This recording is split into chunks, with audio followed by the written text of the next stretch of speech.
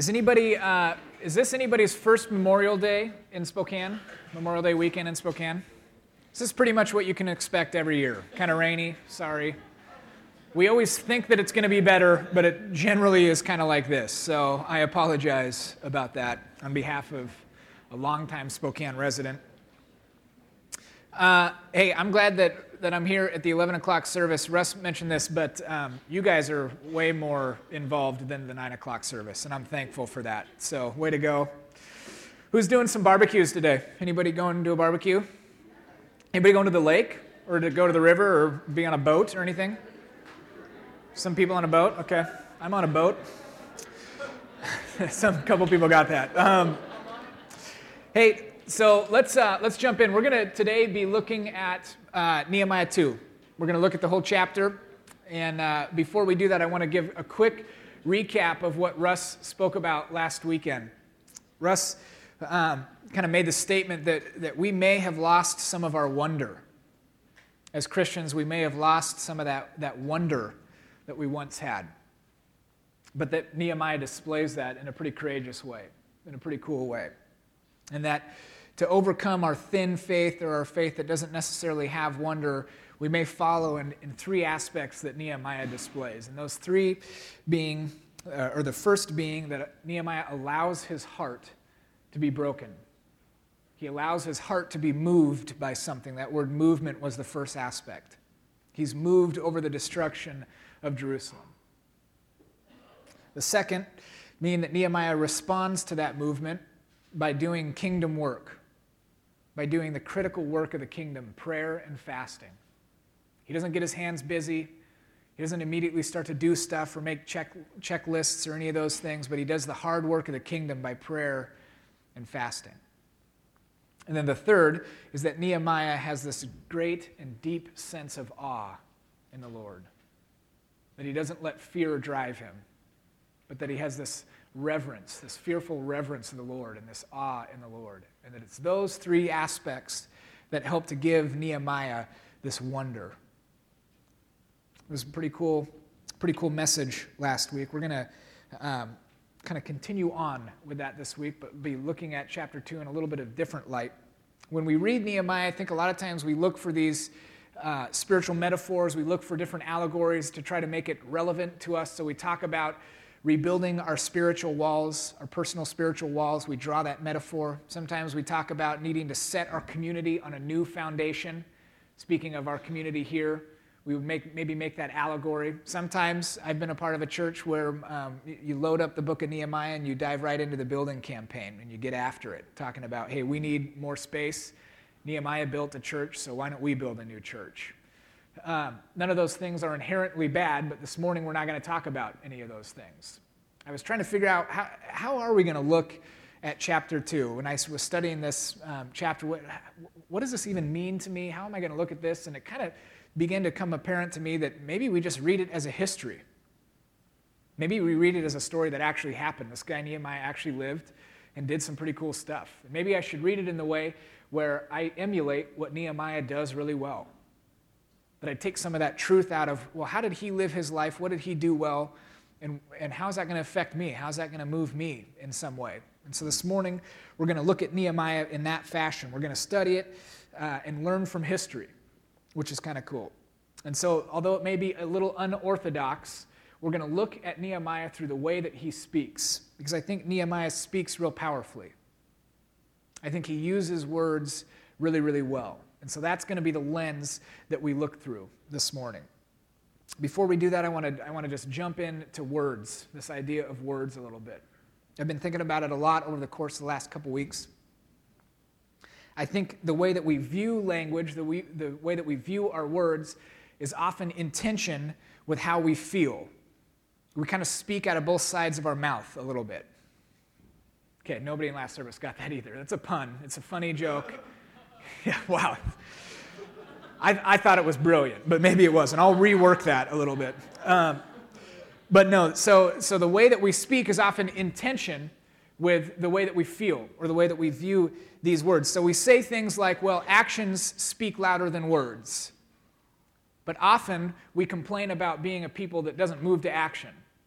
We see this a lot in the church context. We say, well, actions speak louder than words, but a lot of times we have these deep conversations about us as a people not really doing anything, being pretty actionless, kind of setting up shop right here and not really moving outside of this building. So that's one place where we may see that tension. Another one, and we've all said this before in our lives, sticks and stones may break our bones, but words will never hurt us. Has anybody said that before? That is a load of crap. Words hurt. Words have the capacity to wound somebody deeply. Words really are powerful. So we say that, but then we've all dealt with that at some level. Has anybody been really hurt by words, carried the baggage of something that was said to them? Could be 10 years ago, 15 years ago. Yeah, words are powerful. Even in the church context, we try to maintain that the sermon isn't the most important thing we do. Nobody wants to say it. It's kind of the elephant in the corner. We say it's about the values. We say it's about being on mission. We say it's about the community or the relationships that we have. But if we were really honest, we go to churches, to the churches where we're drawn in by the speaker. The man or woman who sits up here on Sunday morning, if they can deliver a good message and if we're captivated by that, that's generally where we set up shop. It's the church we go to. I think it's usually what drives us to churches. It's what keeps us at churches. It's what moves us to churches or to find new churches. If the speaker doesn't have enough meat in their sermon or they don't use enough Greek words or whatever, those are the things that we tend to say, well, maybe it's time for me to look for a new place. Now, that's not necessarily bad, but I think we at least just need to be honest with it and say, yeah, words are important. Sermons are important. What we talk about is important. We use these cliches saying that words are secondary to other things, that they're not important at all, but they really, really are when we begin to think about it. The truth is it's incredibly important. It's how we communicate with one another. It's how we think. It's how we're known. It's how we know other people is through words, through being able to communicate. I think it's easy, and I would even go as far to say that it's really easy to become individually consumed with having ourselves be heard. To have that be a consumption of ourselves where our whole life begins to be oriented towards having our perspective heard or being heard out by somebody. It's that reason why when you're in a conversation with somebody and there's that natural lull, that there's that immediate response to, oh my gosh, I got to say something right now. What can I say? I want to be heard. How many people have been in an argument before, or what my wife and I call a gentle disagreement, something along those lines, where somebody is talking and you have effectively shut them out of your mind because you are beginning to formulate your rebuttal right away. You are no longer listening to them, but you're beginning to formulate exactly what you're going to say. Anybody been there before? Yeah. How about you go out to dinner with somebody new or a new couple, and you get back in the car and you think to yourself, or you have the conversation with your spouse, whoever you're out with, is, wow, that person talked a lot. You have that couple that maybe they consumed the entire conversation. Anybody been there? Keep your hands raised if you actually are that couple or you are that person. Anybody? No. One person admitted it in the last service. Yeah, words are important. They can be consuming. Twitter and Facebook, again, not inherently bad things in of themselves, but they're these new platforms that allow us to be heard by potentially millions of people. And I think we're drawn to that. I think that's enticing to us. There's no getting around the fact that words are important, that they're deeply, deeply meaningful in our lives. Think about some of the great speeches from people like Martin Luther King Jr., or even the Gettysburg Address. I remember having to memorize that when I was in third grade or fourth grade, whatever grade that is, but you memorize that because it's important. Those things have shaped our collective conscience. Those things are critically important to who we are as Americans. So words can be beautiful. They can produce great, beautiful, good things. Words can also be incredibly destructive, though. I remember a story that I was just entering into my senior year. It was like October of my senior year. And Kevin, pre-senior year, was very different than Kevin is now. And so, that's a very nice way of saying it. Well, I had gone to a Young Life camp that summer and had this radical, very dramatic, typical high school conversion experience at a Young Life camp. Very powerful in my life. And really, my life did do kind of a 180 over the course of a day or a night. It was pretty powerful.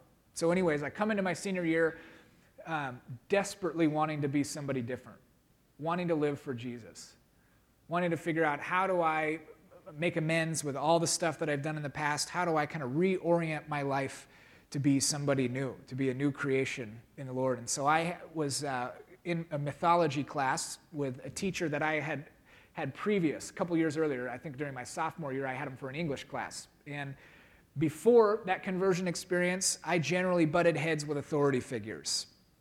This guy being a teacher obviously kind of assumes that authority figure nature, and so we butted heads, and now I'm in his class, but I'm very different than I was when I was a sophomore in high school. And we were talking about Greek gods, as that's what you do in a mythology class. And he is beginning to kind of go on this diatribe about how the Greek gods are hubris, kind of this idea of having extreme arrogance.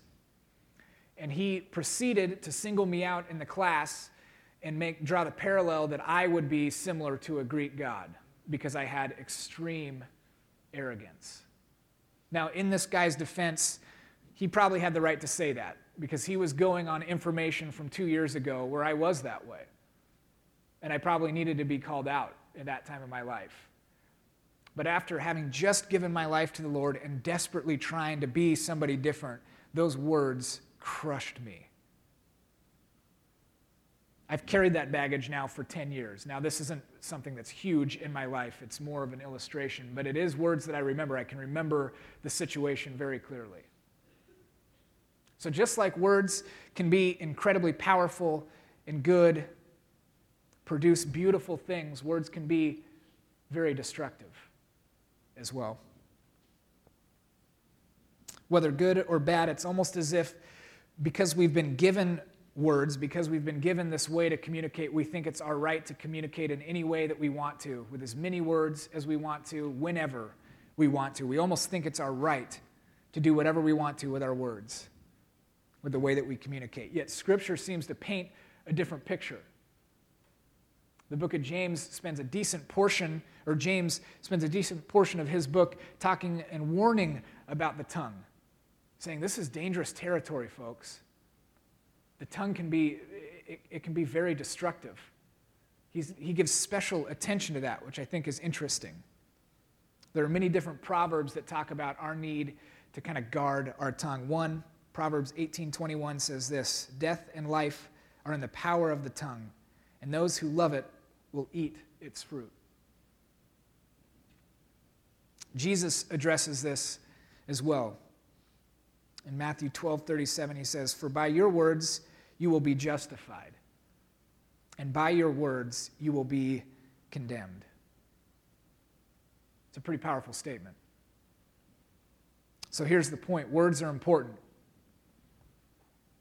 I think they're more powerful than what we believe they are. Let's remember that God created the earth by speaking. He spoke the cosmos into existence. So how we speak and what we say is important. We can be honest with ourselves and say, I know that I want to be about action, or we want to be a people that's about action and going and doing and living out the gospel, but let's at least acknowledge that words are important, that they shape who we are, that they shape our character at some level. What we say is critically important. So what does this have to do with Nehemiah? Well, I think Nehemiah shows an incredible capacity to communicate in a healthy way. I think it's one of the reasons why we're drawn to Nehemiah is because of the way he speaks, because of the way that he uses words. And so my hope is that as we read chapter 2 here in a second, we'll begin to pick some of this stuff out. It will lead us into a deeper maturity. So turn to Nehemiah 2, and I'll begin reading this. And this is kind of a long passage. It's up on the screens too, if you want to look up there. "And it came about in the month of Nisan, in the 20th year of King Artaxerxes. The wine was before him, and I took up the wine and gave it to the king. Now I had not been sad in his presence. So the king said to me, "Why is your face sad, though you were not sick? This is nothing but sadness of heart." Then I was very much afraid. I said to the king, "Let the king live forever. Why should my face not be sad when the city, the place of my father's tomb, lies desolate and its gates have been consumed by fire?" Then the king said to me, "What would you request?" So I prayed to the God of heaven. I said to the king, "If it pleases the king, and if your servant has found favor before you, send me to Judah, to the city of my father's tombs, that I may rebuild it." Then the king said to me, the queen sitting beside him, "How long will your journey be, and when will you return?" So it pleased the king to send me, and I gave him a definite time. And I said to the king, "If it pleases the king, let letters be given me for the governors of the provinces beyond the river, that they may allow me to pass through until I come to Judah, and a letter to Asaph the keeper of the king's forest, that he may give me timber to make beams for the gates of the fortress, which is by the temple, for the wall of the city, and for the house to which I'll go." And the king granted them to me because of the good hand of God was on me. Then I came to the governors of the provinces beyond the river and gave them the king's letters. Now the king had sent with me officers of the army and horsemen. When Sanballat the Horonite and Tobiah the Ammonite official heard about it, it was very displeasing to them that someone had come to seek the welfare of the sons of Israel. So I came to Jerusalem and was there 3 days, and I arose in the night, I and a few men with me. I did not tell anyone what my God was putting into my mind to do for Jerusalem, and there was no animal with me except the animal on which I was riding. So I went out at night by the valley gate in the direction of the Dragon's Well, and onto the refuse gate, inspecting the walls of Jerusalem, which were broken down, and its gates, which were consumed by fire. Then I passed on to the fountain gate and the king's pool, and there was no place for my mount to pass. So I went up at night by the ravine and inspected the wall. Then I entered the valley gate again and returned. The officials did not know where I had gone or what I had done, nor had I as yet told the Jews, the priests, the nobles, the officials, or the rest who did the work. Then I said to them, "You see the bad situation we're in, that Jerusalem is desolate and its gates burned by fire. Come, let us rebuild the wall of Jerusalem, so that we will no longer be reproach." I told them how the hand of my God had been favorable on me, and also the king's words which he had spoken to me. Then they said, "Let us arise and build." So they put their hands to good work. But when Sanballat the Horonite and Tobiah the Ammonite official and Geshem the Arab heard it, they mocked us and despised us and said, "What is this thing that you're doing? Are you rebelling against the king?" So I answered them and said to them, "The God of heaven will give us success. Therefore, we, his servants, will arise and build, and you have no portion, right, or memorial in Jerusalem." Here's a little map that we'll put up here that kind of gives you an idea of what his journey looked like, an idea of what the rebuilding the walls would have been. So here are some questions to think about as we just read this passage. How many references did you guys hear that says, "And then I said"? This is Nehemiah writing in the first person. There seems to be real special attention to this dialogue, almost as Nehemiah really wants us to hear exactly what he said. 6 different times in that passage, there's this explicit "and then I said" statement. Did you catch the times where Nehemiah chooses not to speak? Again, special attention to this time where he's walking around inspecting the walls for 3 days, and he chooses not to tell anyone what he's doing. Or did you notice the things that he does say and how he says them in that final call to the Jews? I think Nehemiah does 4 things really well. I think we can grab kind of 4 pieces of truth from the way that he speaks, the way that he uses his words. The first being that he speaks honestly and transparently. When speaking to the king, oftentimes kings would make a law that it would be illegal for their people to be sad in front of them.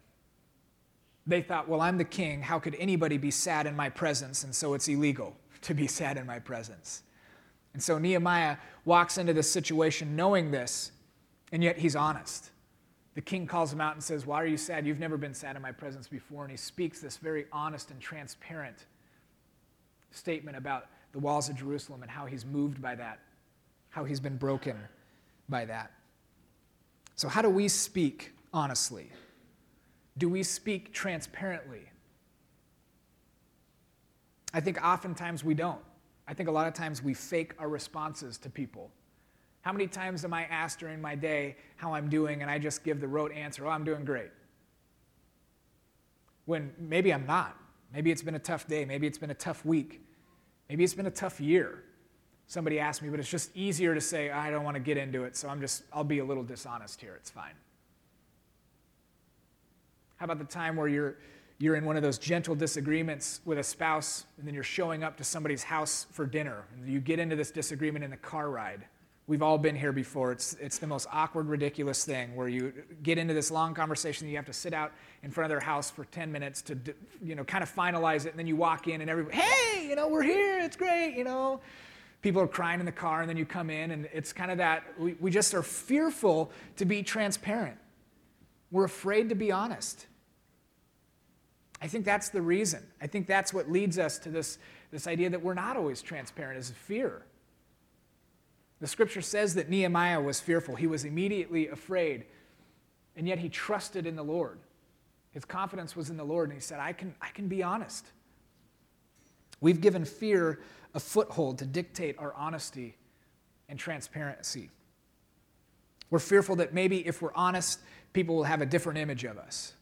We're fearful that if we're honest, maybe they won't see us as we want to be seen. Maybe they'll question who we are. Maybe we won't look like we have it all together. And so we allow fear to dictate our honesty oftentimes. The scripture says that Nehemiah was afraid, but his confidence was in the Lord. And I think he reached the point where he said, I'm more worried about being honest to myself. I'm more worried about being honest before the Lord than I am how other people view me. That's an incredible place to reach in maturity. So do we really want to be known as disingenuous people? Or maybe at worst, as dishonest people? Or do we want to be known as people that have a radical honesty and transparency? People that don't let fear dictate those things. The second thing that Nehemiah does really well is he knows when not to speak. Maybe you say it this way, that he measures his words really well. Verse 16, as he's walking around the outside of the walls, it says that he makes this special attention not to tell anybody what he's doing. He doesn't tell the Jews, the priests, the nobles, the officials, or the rest of what he was doing for 3 days. How would this have looked different had he shown up at the walls and just said, hey, boys, I'm home. Here we are. Let's get cracking. I have a story. A good friend of mine was in Seattle where he lives, and it was after a Mariners game, and the traveling team had come in. There was this somewhat famous baseball player that was in town playing the Mariners, and they happened to be at the same dance club later that night. And so my buddy was sitting at the bar, and this guy walks in after the game, kind of makes his way up to the bar where the bartender is, and actually comes in right next to my friend. There's another person here who doesn't really matter for the story. I'm just giving you some context here. Walks in, and the guy leans over the table and kind of pulls the bartender a little bit closer, and he says, "Tell them I've arrived." I just think that's ridiculous. I mean, talk about the pinnacle of arrogance. Tell them I've arrived. What would have happened if Nehemiah had done that? Shows up at the gates and just said, hey, tell them I've arrived. I think Nehemiah measures his words because he takes that time to pray. I think he takes 3 days to make sure that this is exactly what he's called to do. I think he measures his words because he wants to make sure that he has a plan in place, that he's not just calling people into something he has no idea about. But he shows up and he says, hey, I feel moved by the Lord, but I want to make sure I'm going to do some inspection. I'm going to set a plan. I want to be very prayerful about this. I don't want to just start spouting off stuff. He measures his words really well. Have we ever had maybe that moment where you've said something that you immediately want to grab back? It comes out of your mouth and you want to just reach out and grab it and put it back in your pocket? That same summer, I was at camp I had an interaction where a couple of my friends and I were standing around, and we were meeting and talking with some of the lady folk. They were from the same area, actually from Medical Lake. And we were standing there. There was a couple of us, and there was a couple of these gals from Medical Lake High School. One of them that was kind of carrying the conversation. And as we're asking, just quite, what do you do? What grade are you in? So on and so forth. She says her name, and she has this very kind of recognizable last name. And it's one of those moments where you hear it, and you kind of immediately doing the mental gymnastics to think, well, how do I know that name? I know I've never met you, but I know that name. I've heard it somewhere, and it was evident that the buddies that I was standing with were kind of thinking the same thing. You know, when you look at somebody, you know they're thinking about something, and they kind of have one of those weird looks on their faces. And we were all like doing this. And so she's continuing to talk, and we're kind of asking those questions, but not really listening to what she's saying, because we're trying to figure out, how do we know this girl's last name? And like when that light bulb goes on, my buddy who I was standing next to, he does one of these. He snaps and points right at her and screams out her last name. Scream, maybe not scream, but says her last name very loudly. Points right at her and says, "That's the guy who shot his wife." 3 years earlier, her dad had been convicted of killing and murdering his wife. And it was all across the newspapers in Spokane, and that's where that name was recognizable. Now, he didn't mean anything with that. It was one of those moments where you just say something and immediately you want to grab it and say, no, not the right thing to say. And she, with a very kind of blank stare, looked at us and said, "That's Mom and Dad, and we don't talk about that." One of those moments where words really can destroy somebody. One of those moments where you really wish you could have measured your words a little bit better. Measuring is about control. Measuring is about controlling the things that we say, not just saying whatever comes to mind, but having the ability to control what comes out of our mouths.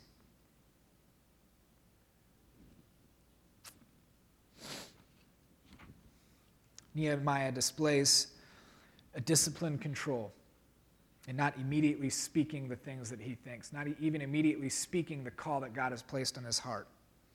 And in the same way, I think measuring our words is about controlling what comes out of our mouths.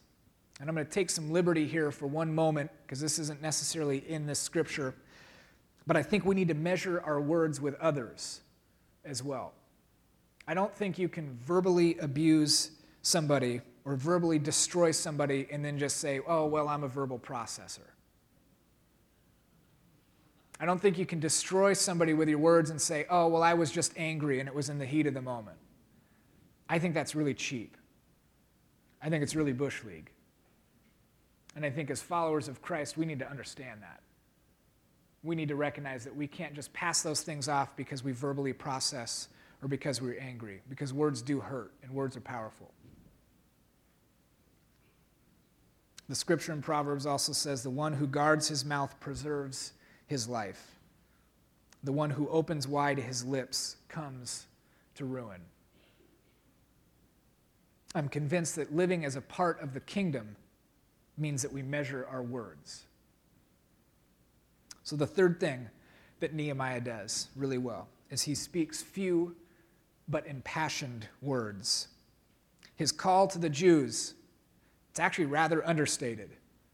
When you think about what he says in verse 17, that little call there where he says, "Come on, guys, we're going to rebuild the walls," for what they were going to undertake, it's a very understated rallying cry.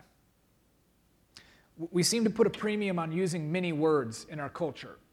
Even with sermons, when we think about it, if the sermon isn't at least 30 minutes, then the guy probably didn't have enough to say. We kind of think that way. Or if something isn't incredibly complex, then that person may not be all that smart. There's this premium on using a lot of words, thinking that somehow equates to importance. And yet Nehemiah doesn't really matter to Nehemiah. You see, I think this idea of using few but impassioned words is about trust. Actually, it's about trust that God will, in fact, show up and do what he says he's going to do. It's not having that rest on us, that pressure be on us to say, well, I've got to say the right things in the right context with the right inflections. No, it's about trusting God trusting God to do what he says that he's going to do. Parker Palmer, he's a leadership guru guy. He writes about something called functional atheism, which functional atheism is this idea that we all believe in God, but at the end of the day, we feel the pressure that if anything is going to happen, it ultimately rests on us. So I believe that God says he is who he says he is. I think he's going to do this stuff, but at the end of the day, it probably rests on me to get it done. I think we all probably struggle with that at some level. And this speaks to that. I believe God will do powerful things, but I need to make sure that what I say is perfect. I need to make sure that the words that come out of my mouth are beautiful. I need to make sure that I throw in enough Greek to impress people. But ultimately, it's a trust issue. Nehemiah's call to the Jews is simple. It's 40 words long, and it's impassioned. And I think people are moved by great leaders and great character, and I think that's why people are moved by Nehemiah. I think that's why people join in and help rebuild the walls, not because of this wonderful call that he lays out, but because of his character. I think they liked him more for who he was than what he said. Even Jesus at some level is that way. Think about all the times that Jesus teaches. Most of them are probably 5 to 10 minutes long. I mean, they're not long. His teachings are not long. They're quite simple, actually, yet they're deeply profound. Because of Nehemiah's trust in the Lord, he didn't need long explanations. He didn't need to give its theological relevance. I think Nehemiah just trusted that God would bring the right people. And I think Nehemiah probably would have rebuilt the wall even had God not brought the right people. I think he was so convicted and so moved that if God didn't bring people, he would have started in on it anyways. The scripture says, "For his mouth speaks from that which fills his heart." And I think Nehemiah's heart was deeply filled with a trust in the Lord. And so what came out was a simple invitation to people. So do we trust in the Lord enough to do his work? To not need to rely on our words, not need to rely on our will to make things happen? Do we trust in the Lord enough for him to do what he says he will do? And the fourth thing that Nehemiah does, and you're probably saying, well, Kevin, yeah, this is great, words are important, but what about action? Don't we have to be action-oriented? I would say absolutely. And that's the fourth thing that Nehemiah does really well. His words match his actions. He did what he said he was going to do. He does the very things he says. He travels the 800 miles to Jerusalem. He gets the necessary materials. He inspects the walls. He calls people into the mission with him. And then he does it. So not only does he use the right words and measure words at different times, speaks few and impassioned words, but then he actually does what he's going to say, what he is going to do. He does it. He makes it happen. I think people are drawn to Jesus and will be drawn to Jesus because of our words. But I think they'll know that Jesus is real when our actions match our words.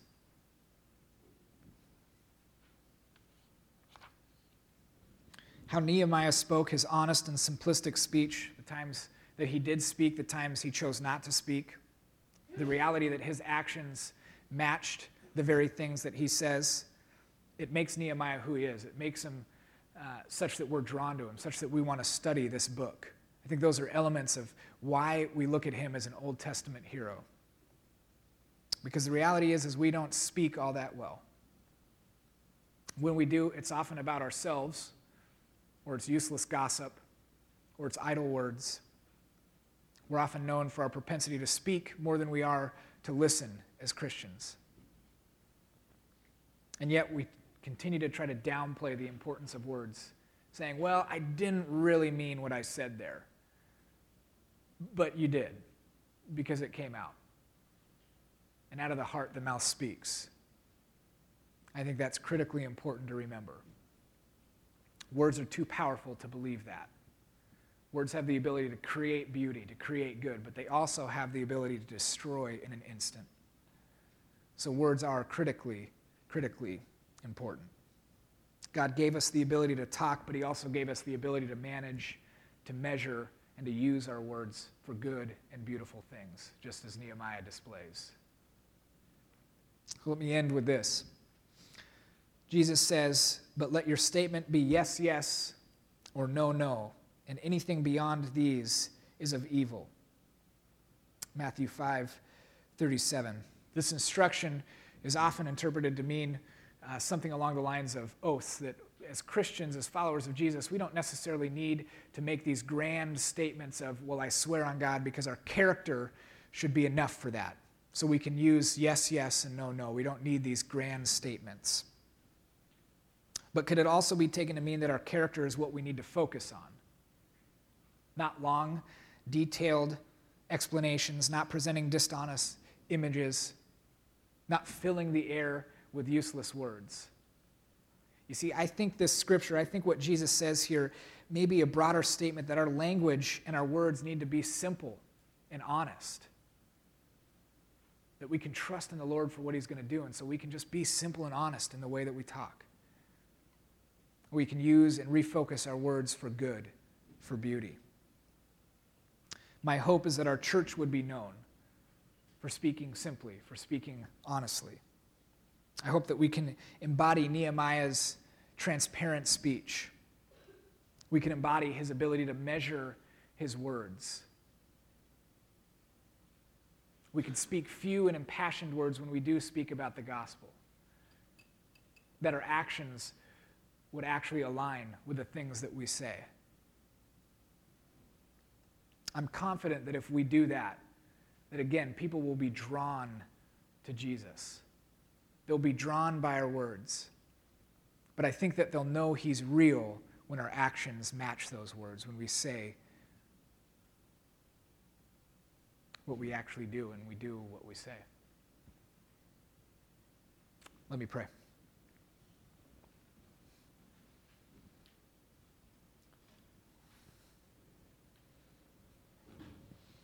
Lord, have mercy on us. As we continue to try to figure out what it means to follow you, we know that we need to grow, we know that we need to mature, and we ask that you would continue to have mercy, and we're so thankful for your grace, Lord. God, be with us as we move from here today. Help us to speak well, help us to speak in a way that honors you, that creates beauty.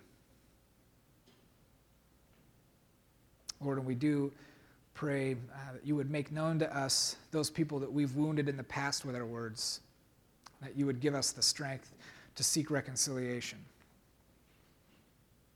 And so if there are those people, Lord, help us to move towards them and ask for forgiveness.